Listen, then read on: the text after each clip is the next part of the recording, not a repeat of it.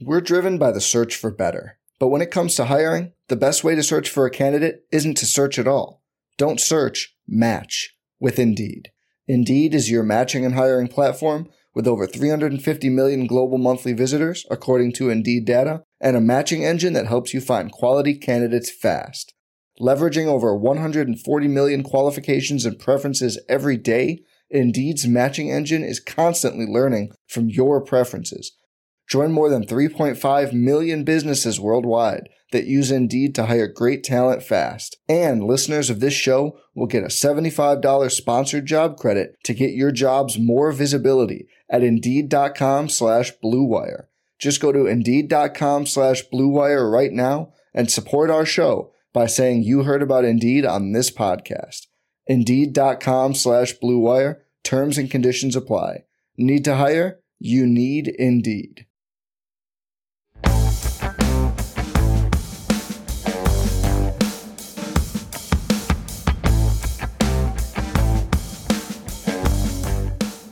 What is Zero RB really? And where do we stand on it in 2021? Yes, that's right. This week on Stealing Bananas, we're going to dive into Zero running back.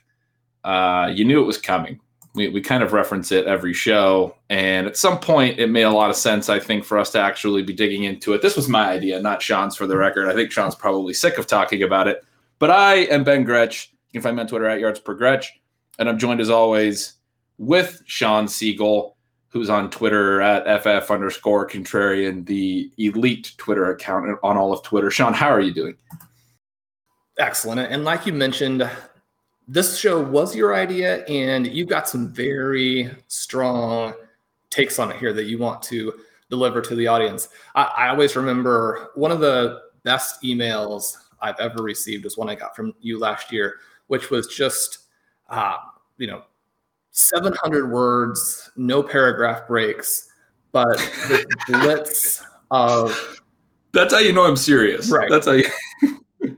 Very clear how strongly you felt about what was being said about Zero RB, how wrong it was, and what people needed to know about it.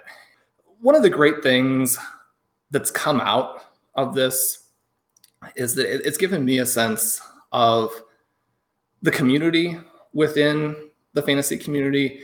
And I would always just feel so much connection and thankfulness, gratefulness to the people at RotoViz, the people who've been part of our family and now, are doing such great things all throughout the community. I get notes all the time like this, not quite to the extent of that length with that much just fury involved in it, but people noting different things to me and, really wanting to defend this idea. And I both appreciate that. And if you're out there and you believe in it and you don't want to defend it, that's perfectly fine too. One of the things that I always say is that it's important to put the ideas out there, let people have access to them, explain why you think something works. And then the fantasy player can take that and use it in whatever way is best for them, including disregarding it entirely, right? And one of the things that we also mentioned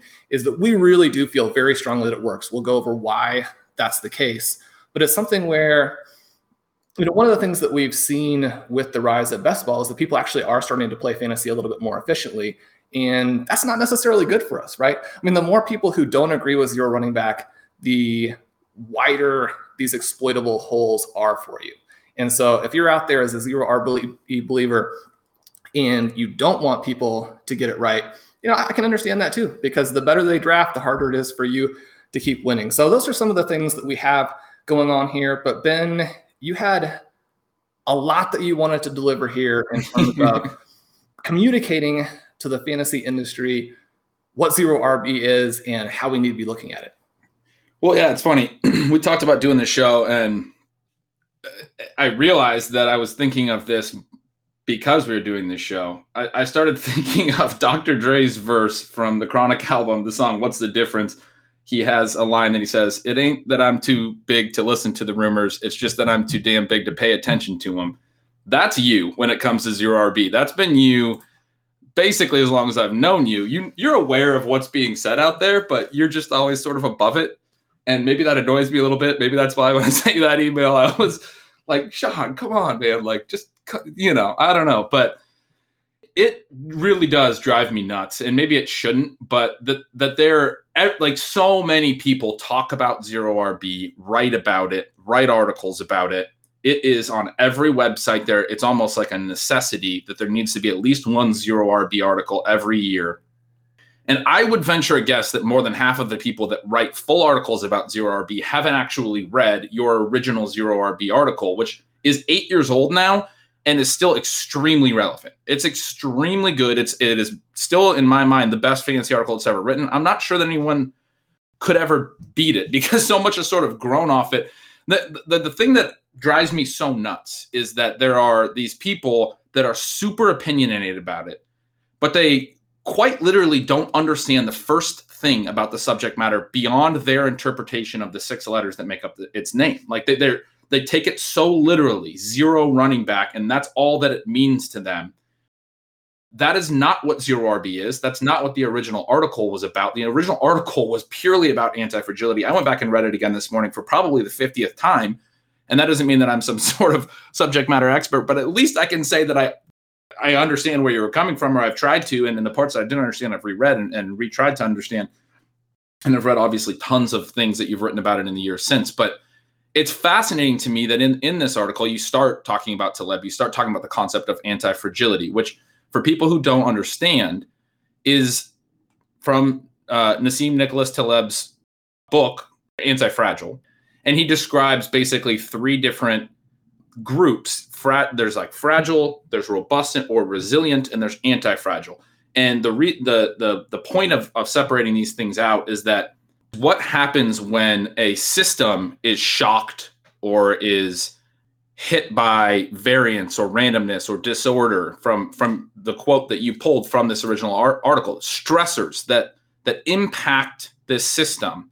And that's what a fantasy football season is. We do a draft, and we have this draft, and we're going into the season, and we've talked about this. We don't know a lot about what's going to happen in the NFL season. I sort of laugh at a lot of the conversations that I see on the Twitter timeline about very specific opportunity-based, really is what it is. Discussions are the ones that I'm laughing at more or less, because it's, this guy's definitely going to get a slightly better target role than that guy.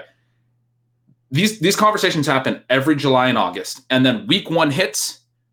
I swear, every single person is like so shocked by how much chaos we are like thrown into. Like last year, Robbie Anderson immediately had a completely different role than anyone understood. And then it's a weekly game where we're just trying to react to these shocks to our entire system and recalibrate each week what is real, what was just a 1 week, spike. And it's a huge challenge. It's a huge thing that I try to do in Stealing Signals. We know that those shocks are coming. And so the point is, like, how do things respond to it? And the whole point of anti-fragility is that it is a strategy that will thrive against the shocks and the stressors and the randomness and the disorder that we know is going to come in the NFL season.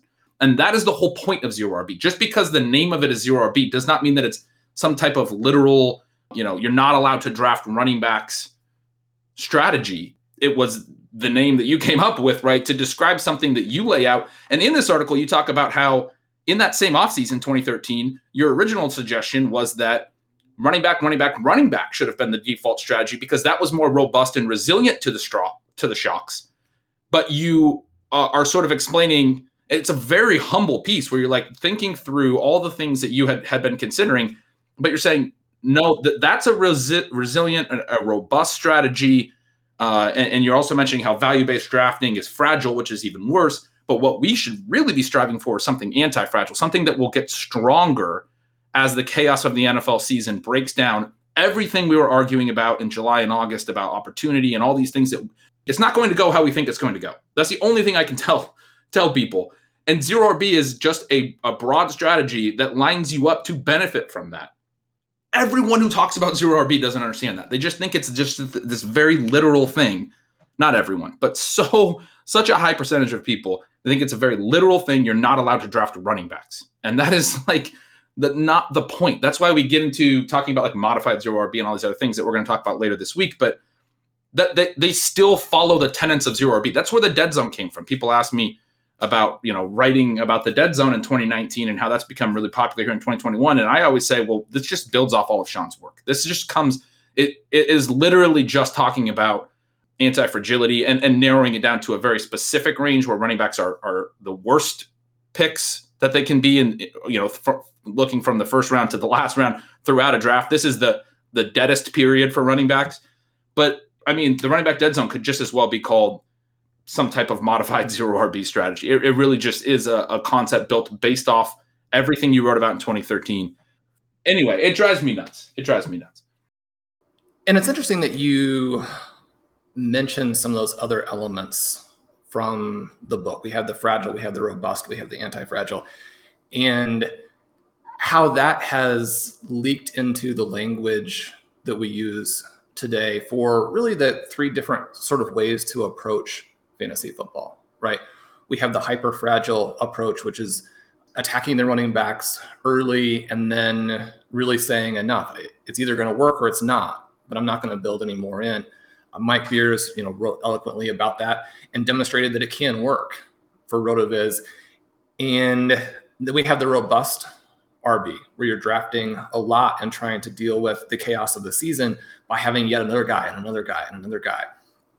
There have been seasons, most notably in 2016, where in part because of running back health and in part because of ADP after the 2015 season, that worked pretty well, right? But generally, we know that approach is probably the worst, right? It's a real dagger to you in terms of having your lineup reflect a lot of points and actually be able to deal with what happens during the season. Because if those running backs you drafted early go down, you've actually built in such little upside to your team that you can't deal with it, right? So it just doesn't work out for you. Those extra running backs you drafted, if they stay healthy, they don't score enough points to win for you in the flex. So there are multiple ways in which that's probably not the way to go. Although again, it's not that it's impossible for it to work, right?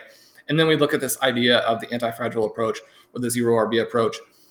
And one of the things that we're trying to do is create exposure to the largest total number of points and also be able to benefit from, as you mentioned, what happens during the season. So some of the things that we see, you go through and you look and you pull up. Again, we have so much great stuff from Mike Beers and so much of the specific numbers that we can cite due to work he's done building these amazing best ball tools. And then best ball obviously has really helped owners understand also what they should be doing in redraft.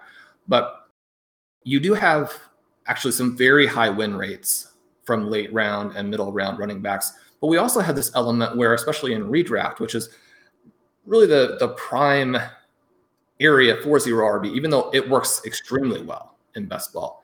But you can continue to slide these guys in, and because we tend to know who's going to be the ball carrier that week. That's one of the things that Drew mentioned to us in our DFS show last week, how you have these guys who now are going to be the starter. They have the minimum salary. You plug them in, they create these epic DFS lineups. Well, they also do that for your redraft team. Right. And so even though those guys are not going to end up with an end of the season win rate that jumps out at you and says, okay, well, this guy was as good as a first round draft pick, what it does for your team can be even more. Then within that, obviously, we want to continue to look at what the trends are any given season and try and figure out, where the sweet spots are, where the weaknesses are, how we can move that around to make our overall approach work. And one of the things that I think can get lost in early on in that sort of 2013, 2014, 2015 time period, there was a ton of discussion about, well, what is zero RB? Do you have to draft wide receivers with your first 4 picks? What about a tight end? What about a quarterback? How late do you have to wait for the running back for it to really be counted? And those are very natural discussions, right? Because anytime you have a new idea that is getting some attention and is getting some backlash, and people are like, okay, well, part of this is just that this name was easy to remember, so it's getting attention based on that. And I think that's fair, right? I don't think that that's really what was happening, but I understand that criticism. And then so you go through this idea of, okay, well, how do we want to define it and how narrowly do we want to look at it to make sure, okay, well, this is zero RB, this isn't zero RB. That tends to get us away from the core concept. It tends to get us away from the practical use of it, which is that we want to create teams that have a bunch of points reflected in who you've drafted and are going to be able to handle what happens in the NFL season. So if you're going into a year and you have a running back in round 5 who you believe should be drafted in round 2, and you start with 4 wide receivers, you come back with that running back in round 5, you take another couple of wide receivers, that's absolutely fine. You shouldn't be avoiding guys you think are discounted by multiple rounds in order to follow a structural approach. At the same time, one of the reasons why I did call it zero RB, and one of the things that I tried to discuss, and you mentioned the article, there is maybe the follow-up article, I discussed some of the things I did in real drafts. And, again, the easy criticism there is just that those drafts are cherry-picked to demonstrate how it can work. But one of the things that I mentioned there is it's not necessarily just wide receiver times 4 and then pivot. And there are a lot of drafts that I do where it's really is zero RB through 10 rounds, right? And so you're loading up on these wide receivers. Maybe you get an elite tight end. We know that elite tight ends right now, in many ways, are the biggest difference maker you can have on your roster. We're now moving into a time period where those dual threat QBs are possible choices in that round 5 area, where there really was a pretty significant time period where if you were drafting a quarterback before, round 11, 12, 13, you were probably doing it wrong. Not that you couldn't hit, but especially in redraft, and you wanted to wait. You can do those things and come back around with running backs later, and that will work, right? That's something I did a lot in that 2008 to 2013 time period. It's something that Blair and I did last year, where we were fortunate enough to win an FFPC main event and finish 31st overall. And I don't know, but I think that probably 28, 29, maybe all 30 teams ahead of us had Alvin Kamara, right? And so again, people are going to say, well, you should have picked Kamara, except he was long gone when it came time for us, right? And so you've got to understand where you are in a draft. One of the things that we saw last year, for example, is that if you are starting with running backs in the final third of your draft, you're giving up so many points that, again, you're building this very, very fragile roster that things have to go perfectly for you to win. And then even if they do, you probably won't win because your roster isn't constructed in a way that it has enough points. So we take the overall concept and then we want to be flexible with how we apply it in different years and different areas, as opposed to getting caught up in, like you said, the name or saying this is, this isn't. How do we apply the elements of it that allow you to win fantasy leagues into our leagues and win? Because again, that's our goal. Yeah, and the point with your team with Blair is so well taken, because you didn't have access to Kamara. And so from where you drafted from, you essentially built the best team. Of literally any team that was in that tournament, your team did better than pretty much all. And one of the big sort of arguments or counter arguments to zero RB is that it hasn't won any of these major tournaments yet, things like that. That's mostly just an issue of selection bias, sample size, whatever you want to say. There's not enough people actually employing the strategy. If you have a massively smaller quantity of zero RB teams, the likelihood that those teams get everything right and hit on all the massive players and the whole season breaks a certain way, because it requires all those things to win a massive tournament anyway. The likelihood that it's that one of those teams is going to be significantly smaller, because there are just so many smaller to pull from. That doesn't mean that doesn't discount a theory just because it hasn't succeeded in very small sample size before. What you just described yours and Blair's team doing from the late rounds, in fact, validates the theory, because it beat every other team that drafted without Kamara just about. I mean, I think you're right. I think almost every team that finished higher than you did have Kamara.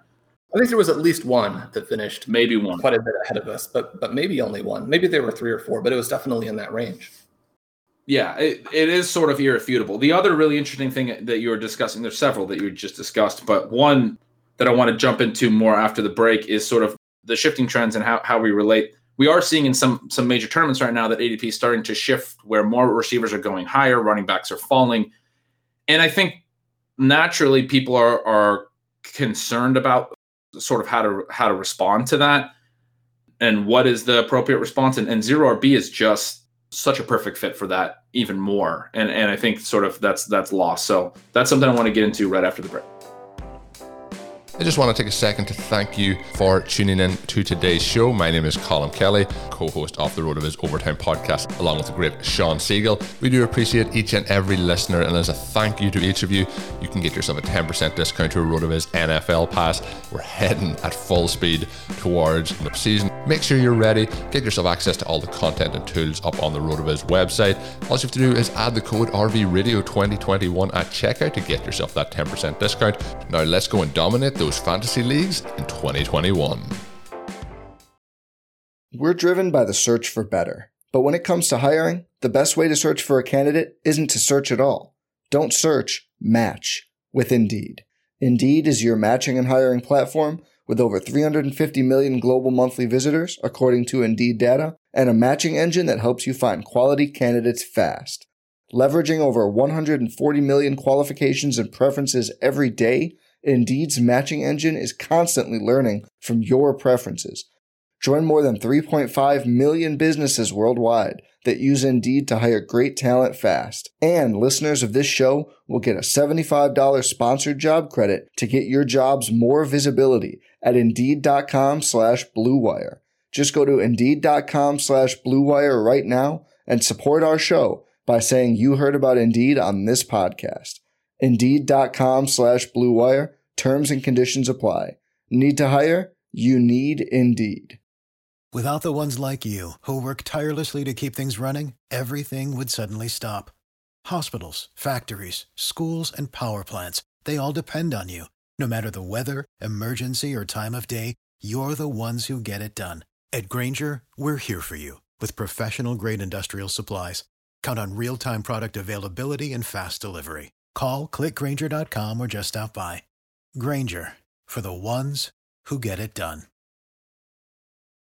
So before the break, I was mentioning some ADP shifts. We're starting to see some more efficient ADP markets in some major best ball contests and things like that where, modified running back, single anchor running back, whatever you want to call it. The names don't matter. We can call it anti-fragile drafting, whatever you want to call it. The reason people call it modified zero RB is as a sort of a sign of respect or a hat tip to the original concept that built so much of this, that Sean wrote about it and distilled so well the reasons that it works and laid out all of the counter arguments in a very readable argument. Again, the article is called Zero RB Anti-Fragility and the Myth of Value-Based Drafting. It was written in 2013 at a time when running back was the overwhelming, most popular start in fantasy football. I played fantasy for 20 years. I can tell you that was the way that everyone played fantasy for the first 15 years that I played fantasy. And a lot of people still only play that way. You have to draft running backs on the top couple of rounds. It's sort of the mindset. So when you read it, you need to understand that that's when it was written. It was in a very different era, but everything that was discussed in it still applies. What we're seeing now is more of this, modified zero RB, the anchor running back, one heavy running back, because we have seen some shifts since that was written. We have seen guys like Kamara last year, McCaffrey, obviously a couple of years ago, be such dominant dual threat running backs like we really hadn't seen in the past. Passing game trends changed, and for a while it looked like we might be going away from workhorse running backs altogether, where there was more committees and more roles. And then teams said, well, we actually want running backs that can do both, so we don't tip our hand. We don't show that we're running the ball because we have our running back in, and we're passing the ball because we have our passing running back in. And so guys like Christian McCaffrey suddenly became really interesting from a game plan perspective.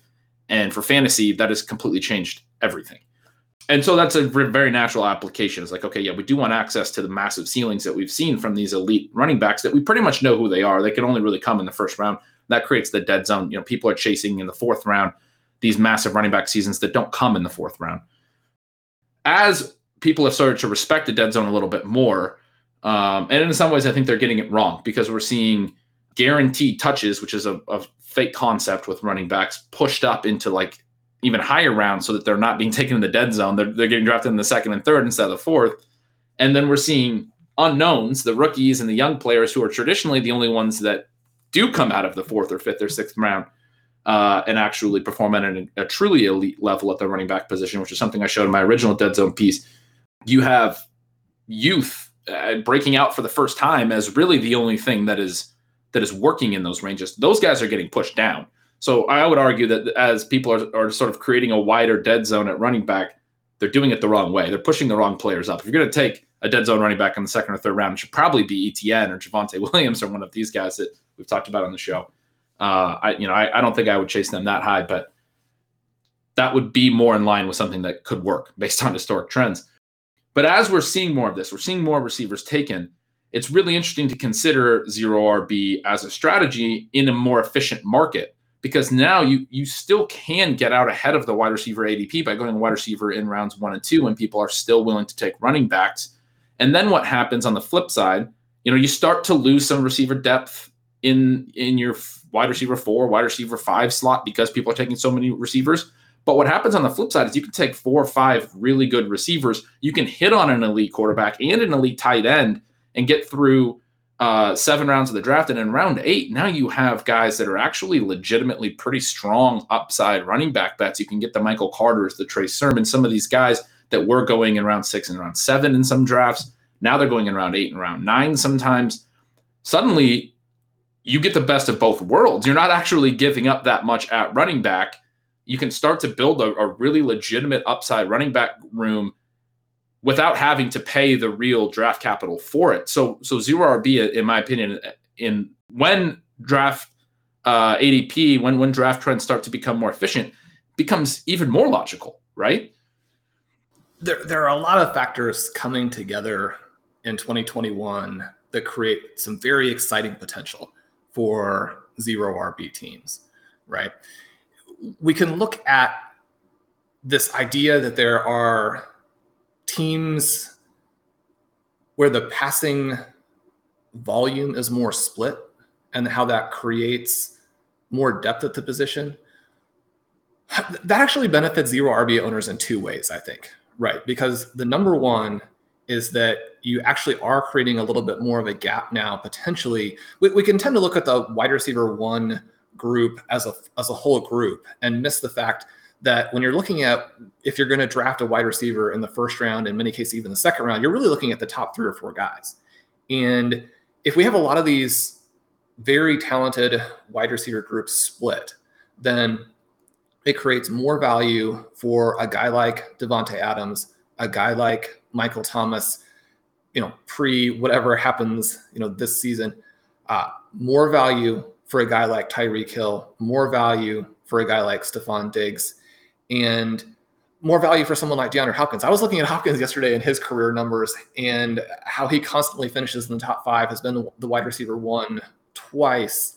And you're thinking, if Hopkins had the running back label, right? He'd be up there. No one's going to compete with McCaffrey again, but he'd be like the 102, right in that range.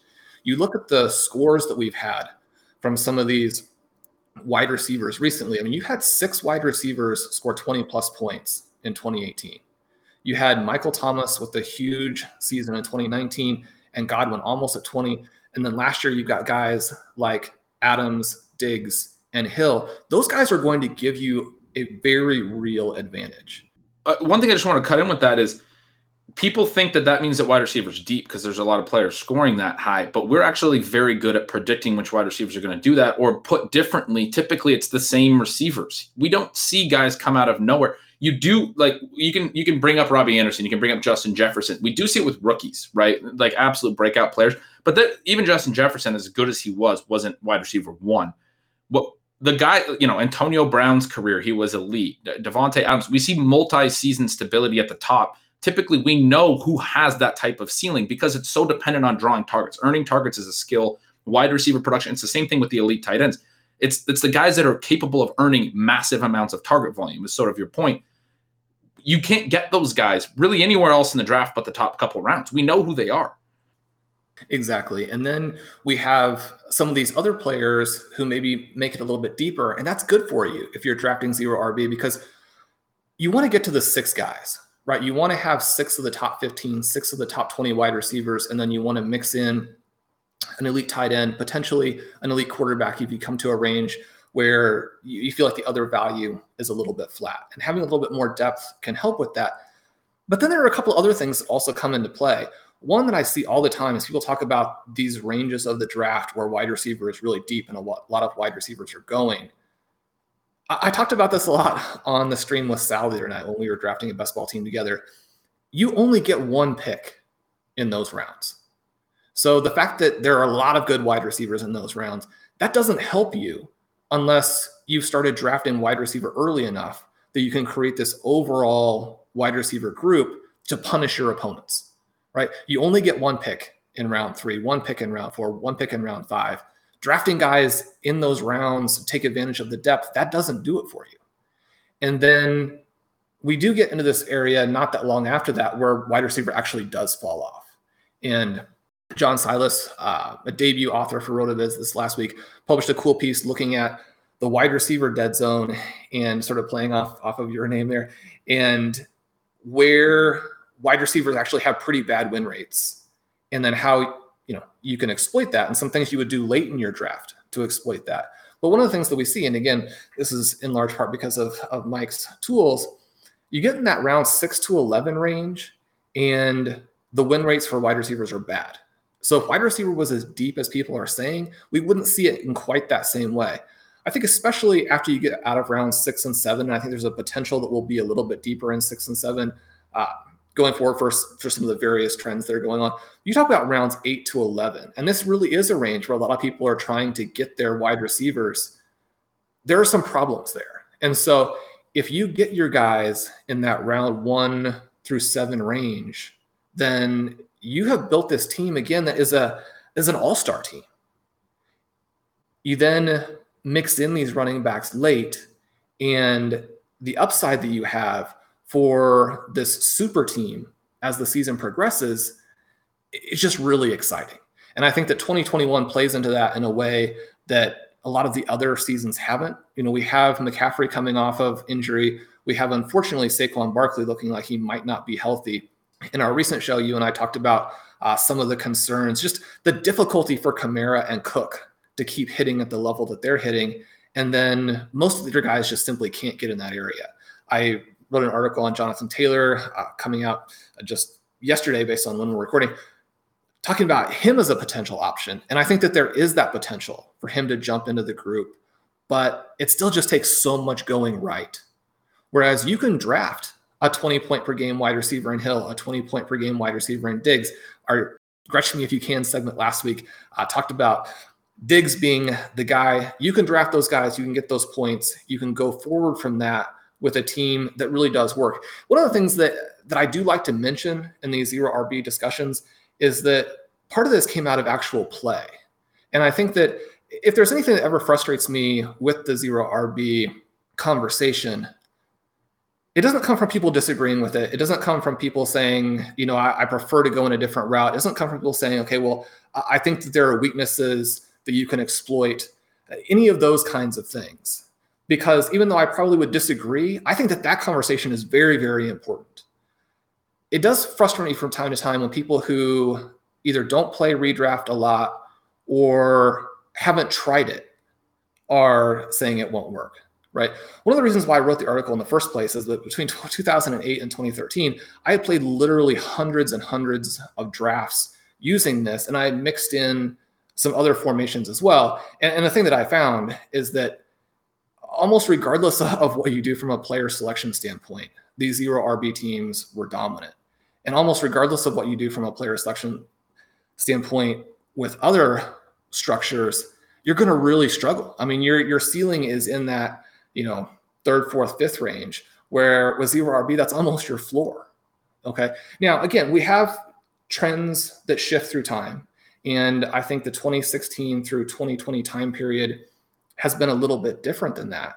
But one of the things that has been cool about all of this best ball discussion in 2021 is that it's based on research from those years, which showed that zero RB was actually very effective during that time. Now, 2016, not so much, but 2017, 2018, 2019, 2020, zero RB, a lot more successful than people realized because they hadn't played it themselves and didn't see the results. And one of the things that I try and do is I play other things as well. Sometimes I'll be in drafts and I will take running backs early, and people will say, well, if you actually believed in your concept, you wouldn't do that. But you need to play multiple ways so that you get a feel for what's going on, right? So you can develop your instincts on some of those other positions. And so you can maintain that contrast. Now, you're not going to play things that you think are flagrantly worse at a high percentage, but you need to play them some just to understand how it all works out. If you're not playing zero running back and have a bad feeling for it, you might just toss in a couple of those drafts just to see. And again, it does help to toss them in a way where you execute in the way we recommend, because there are ways to do it where, you're going to come back and say, well, that was terrible because you didn't have enough exposure to wide receivers. One of the things talked about a lot last year is that if you're losing from playing zero RB, you're probably not drafting enough wide receivers. And I think this goes into the concept that we've been talking about. Yeah, and you said almost regardless of player selection that it can be very successful. I do think there's a little bit of a misunderstanding with some people who try it and don't really know that they're not exactly employing the structure the way that we would sort of advocate. I know that when I was first trying it, there's ways that I, made mistakes and learned tweaks to make it more successful. That's something I think that will be really natural for us to talk about in the second show this week, where we get into some of the player selection stuff. I think people can get into some real issues with how they then build out their running back group as well, because they still sort of try to chase guaranteed touches, and they don't understand that, there's some upside. You want upside. Two things I want to emphasize that you talked about earlier, and actually three things. First, I want to go back to the wide receiver point you made about sort of the wide receiver dead zone. Super excited to read that piece. Haven't read it yet, but that makes so much sense. I think everyone thinks wide receivers so deep. That is the way to differentiate it. The wide receivers in the first 6 or 7 rounds are not the same as the wide receivers in rounds 8 to 11. And they're just not, in terms of what we can project, particularly as an upside target volume scenario. That doesn't mean that there's never a receiver in those ranges that we're just all missing as an industry. And I gave some examples like the Robbie Andersons, Justin Jeffersons. Those things do happen. And there are running backs in the dead zone that do well. That's not the point. Like you can give me one example. Everyone wants to bring up David Montgomery. And I guess that's the point, because David Montgomery is the only counterpoint you can make. And literally you're all making the exact same argument. And I'm sort of preaching to the choir. Probably this isn't going to reach those people, but you're all talking about one player that broke the mold. And for Dave Montgomery to do that, first of all, we had to be completely wrong on his role, because the pass catching running back tore his ACL right away. So we were completely wrong on the way they were going to play him. He probably would have went way higher if Tariq Cohen wasn't on the roster. He wouldn't have been a dead zone running back. And then you also had to get very lucky with some schedule luck and some other things that happened. He was very efficient on big plays late in the year. There's so many things that went right for that. And that's fine. That's going to happen. There is chaos in the NFL. No one's denying that it's, that things can't happen. So that's one of the other points I wanted to make, and you sort of alluded to it, is that out of structure picks don't completely change the structure or the philosophy or anything. Structural drafting doesn't mean you have to be very, very rigid. This is a mistake I made early on as well. It is okay to make an out of structure pick. And then the key really is just to get back into structure at some point and understand how to sort of recover from the gamble that you made, because it is a percentage, a negative percentage bet from a probabilistic perspective, but that doesn't mean you can't take a running back in the dead zone. It doesn't mean when you're thinking about going zero RB that you can't respond to a guy dropping multiple rounds below ADP that you actually kind of like and want to get some exposure to and take him in that draft. You can do different things structurally that, as long as you don't let them to get you completely off track, don't necessarily throw you way out of the zero RB realm. And you've said this before, I know, in some of the talks that we've had, and I've heard in other places, that some of the things that we see, I think the example you made was the modified zero RB or the anchor running back, whatever you want to call it, the one running back early and then all the receivers, structurally is a lot more similar to a true zero RB build than the people who think they're going zero RB, but they're really just going like wide receiver times 4, and then they start taking running backs in the dead zone in the 5th round, 6th round, 7th round, and they're saying that's zero RB. That's not really structurally and philosophically following the anti-fragile and theoretical elements of zero RB, and really is more different than a true zero RB draft than taking a running back in the 1st round and then basically building a zero RB team from there. That is going to be more similar. And that's, I think, one of the main reasons or main things people need to understand about what zero RB actually is it is more just a structural guideline, but it's okay to make out of structure picks and do things slightly different where you're still following those tenets and that concept for essentially the rest of your draft. You can have a couple of out of structured picks if you need to. It's really nice when you don't need to, when the draft sort of falls to you and you don't need to make any out of structure picks, but it is okay to make out of structure picks. And then the third thing I wanted to say was to drive home a point about running backs. It's sort of the counterpoint to a point that JJ made really well on quarterbacks when we were talking about late round QB. And he was talking about how one of the big things that can happen with late round QB is you can land a guy late who you then just ride for the whole season. And there's only one spot to fill at quarterback in most leagues. I think there should, more people should play Superflex, but you can land Lamar Jackson 2019 or Patrick Mahomes 2018 in the late rounds, and maybe you can't as much anymore. We talked about all of that a couple of weeks ago, but if you land those guys, you can ride them and start them all year. People don't sort of believe that, and a lot of the analyses on zero running back don't sort of believe that you can land those types of running backs late at the rate that you can, because full season points don't always pop from late round running backs. They don't get that opportunity really early. It's very sort of rare for like a top guy to go down right away and his backup to then be the clear starter and jump right into that workload for the full season right from week 1 or week 2. That doesn't happen as frequently, but that's not really what we're hunting for. That's why I was saying this is sort of a different thing. We're not necessarily hunting for one guy who's going to solve all our running back problems for the entire season, especially when you're building zero RB. You have to think about your 2 running back slots over the course of the season. How many points can I get from my running back slots? And that might mean playing some more stable guys that you drafted late, some pass catching type backs that were part of your build late, early in the season while you wait for some breakouts to hit, and then you put them into your lineup if they do hit. Your example with Blair, you guys never really got those breakouts, so you were playing J.D. McKissic and Nyheim Hines into the playoffs. You sort of had to ride that. But this is, I think, a big thing that zero RB drafters should realize and should think about. Your 2 running back spots, you're not trying to find one guy necessarily to fill them. You're thinking about how can I build a roster that gets me just as much points at running back, or at least is close enough that the advantages I've built everywhere else allow me to win. And that at running back frequently means spot starts. It means one big game from a backup where, his starter didn't miss huge parts of the season, but he missed a couple of games, and now you got 2 really great weeks out of that player. Latavius Murray a couple years ago, and I guess last year too, when Alvin Kamara has missed some time, has had some big spot starts. Just first name that popped into my head. But you're looking for guys that can have some splash potential and be a part of your starting lineup for stretches.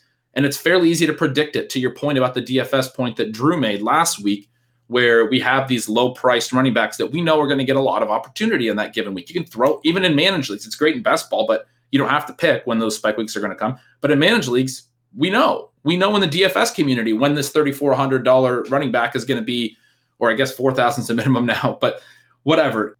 We know when that guy's going to be, a core piece of that week's puzzle for DFS. And it works the exact same way for your lineup as you're building out your starting lineup. You just plug him in for that week in that stretch of time, even if it's only a month.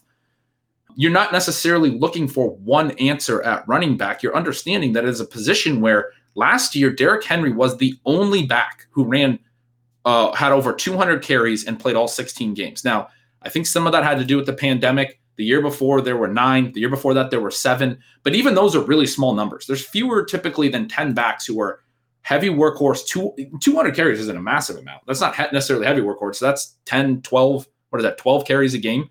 But there's fewer than 10 basically backs a year that are going to have that much work and then also play every single game, 16 games. When they don't, even if they play 14 games, and a lot of these backs that have really good years, Kamara last year, Cook last year, they missed a couple games. We are getting opportunities to play their backups in those spots for periods of time. And so you think of your 2 running back positions as this living, growing, evolving spots throughout the year rather than trying to solve an answer on draft day of who my one guy is going to be. And that can include waiver pickups that might only be for a couple of weeks while they're hot or whatever trends are leading towards those running backs being usable for those weeks. You can build out enough running back points from those sort of spot starts, from those opportunities. Some weeks you're not going to have great options. That's how it works. But you have enough strength at wide receiver, tight end, and quarterback to sort of overcome having just J.D. McKissic, if that's who you're starting, if you need to. But then you also have the potential to have weeks where you have this dominant lineup, but not necessarily a season answer. Although those exist too. James Conner a few years ago exists. Those do exist, but I think that's something people miss. They think that the question has to be solved by an individual player, and it's not. It's when you go 0 RB, you take a number of guys that have paths. Either they have a stable floor, and we'll talk about this in the next show, but you want sort of a balance. Some guys have a stable floor that help you in the early weeks and give you some stability in the weeks that you need to plug someone in. Other guys are going to be upside plays that could have 25, 30-point ceilings, and you want those guys on your roster, even if at draft day you don't have a whole lot of projectable touches on your roster overall. It gives you this balance where you can find floor some weeks and ceiling some weeks, and over the course of a season, your running back spots are going to be fine, basically. Yeah, and that's a way that 0 RB has sort of evolved, or 2021 is actually easier, right? To where when I was doing this 2008, 2013, a lot of times I would go in that first month and take some very, very low scores at the running back position. There weren't nearly as many options to get you through that first month.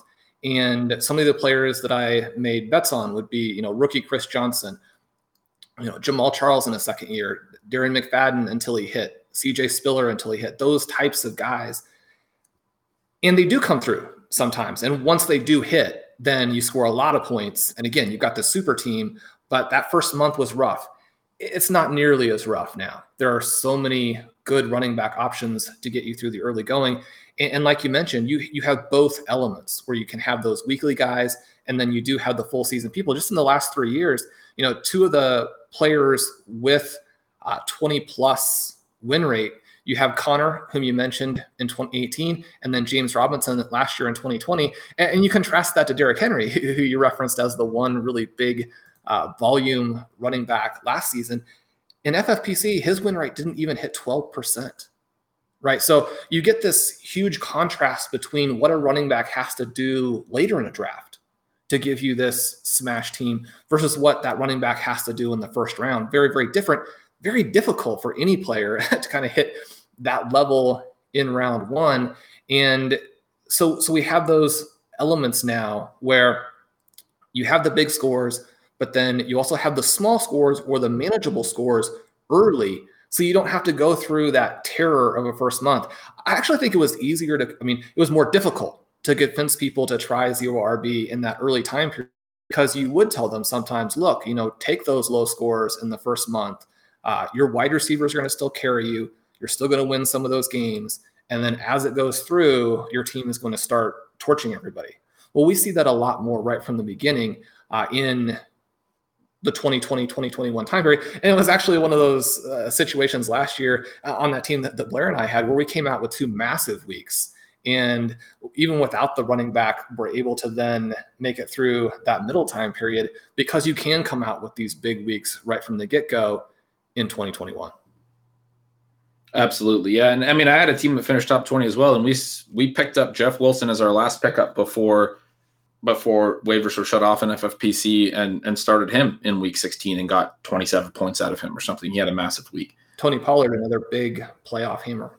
Yeah. I mean, just guys that you could get for free. And if you've built your roster this way, as you approach the end of the season, it's pretty easy to trim the fat at other positions where you have really strong starters and take a lot of bets at running back. And then you hit on a couple of those and you're unbeatable in any format. It doesn't need to be a major tournament. It can be a regular league if you're making smart bets. And those are things that some people do miss. And that's something that, we try to help people with. I talk about it in Signals. I know you write about all the time, but yeah, it is such a dominant strategy, and we can talk about it for hours. That'll probably be enough for this episode. We're going to get into some actual player specific takes in the next one, which is going to be a really fun conversation about guys that we're targeting and how we're going to build running back groups when we haven't taken a single running back until the middle rounds, the 8th round, the 9th round. So I'm really excited to talk with you about some guys that could be huge 0 RB targets this year. Yeah, it'll be great to get into the player-specific discussions. We know that is what the listeners really come for in so many of the situations. But as you mentioned, that will do it for the show today. Thanks for listening to this episode of Stealing Bananas. I'm Sean Siegel. With me is Ben Gretsch, whom you can follow at Yards Per Gretsch. We'll have more episodes this week. Subscribe to our feed to get them when they release. Please drop us a rating and review on your favorite podcast app. We've referenced the contest a few times recently. Make sure to get those in now for a shot at a 6-month RotoViz subscription. As you're following along, make sure you're keeping track of Ben. He's going to have more stealing signals out for you soon, and you want to make sure you subscribe to the industry's best newsletter. To get a discount at RotoViz, all you need to do when you sign up is put in the code RVRadio2021. And until we chat with you again, keep drafting.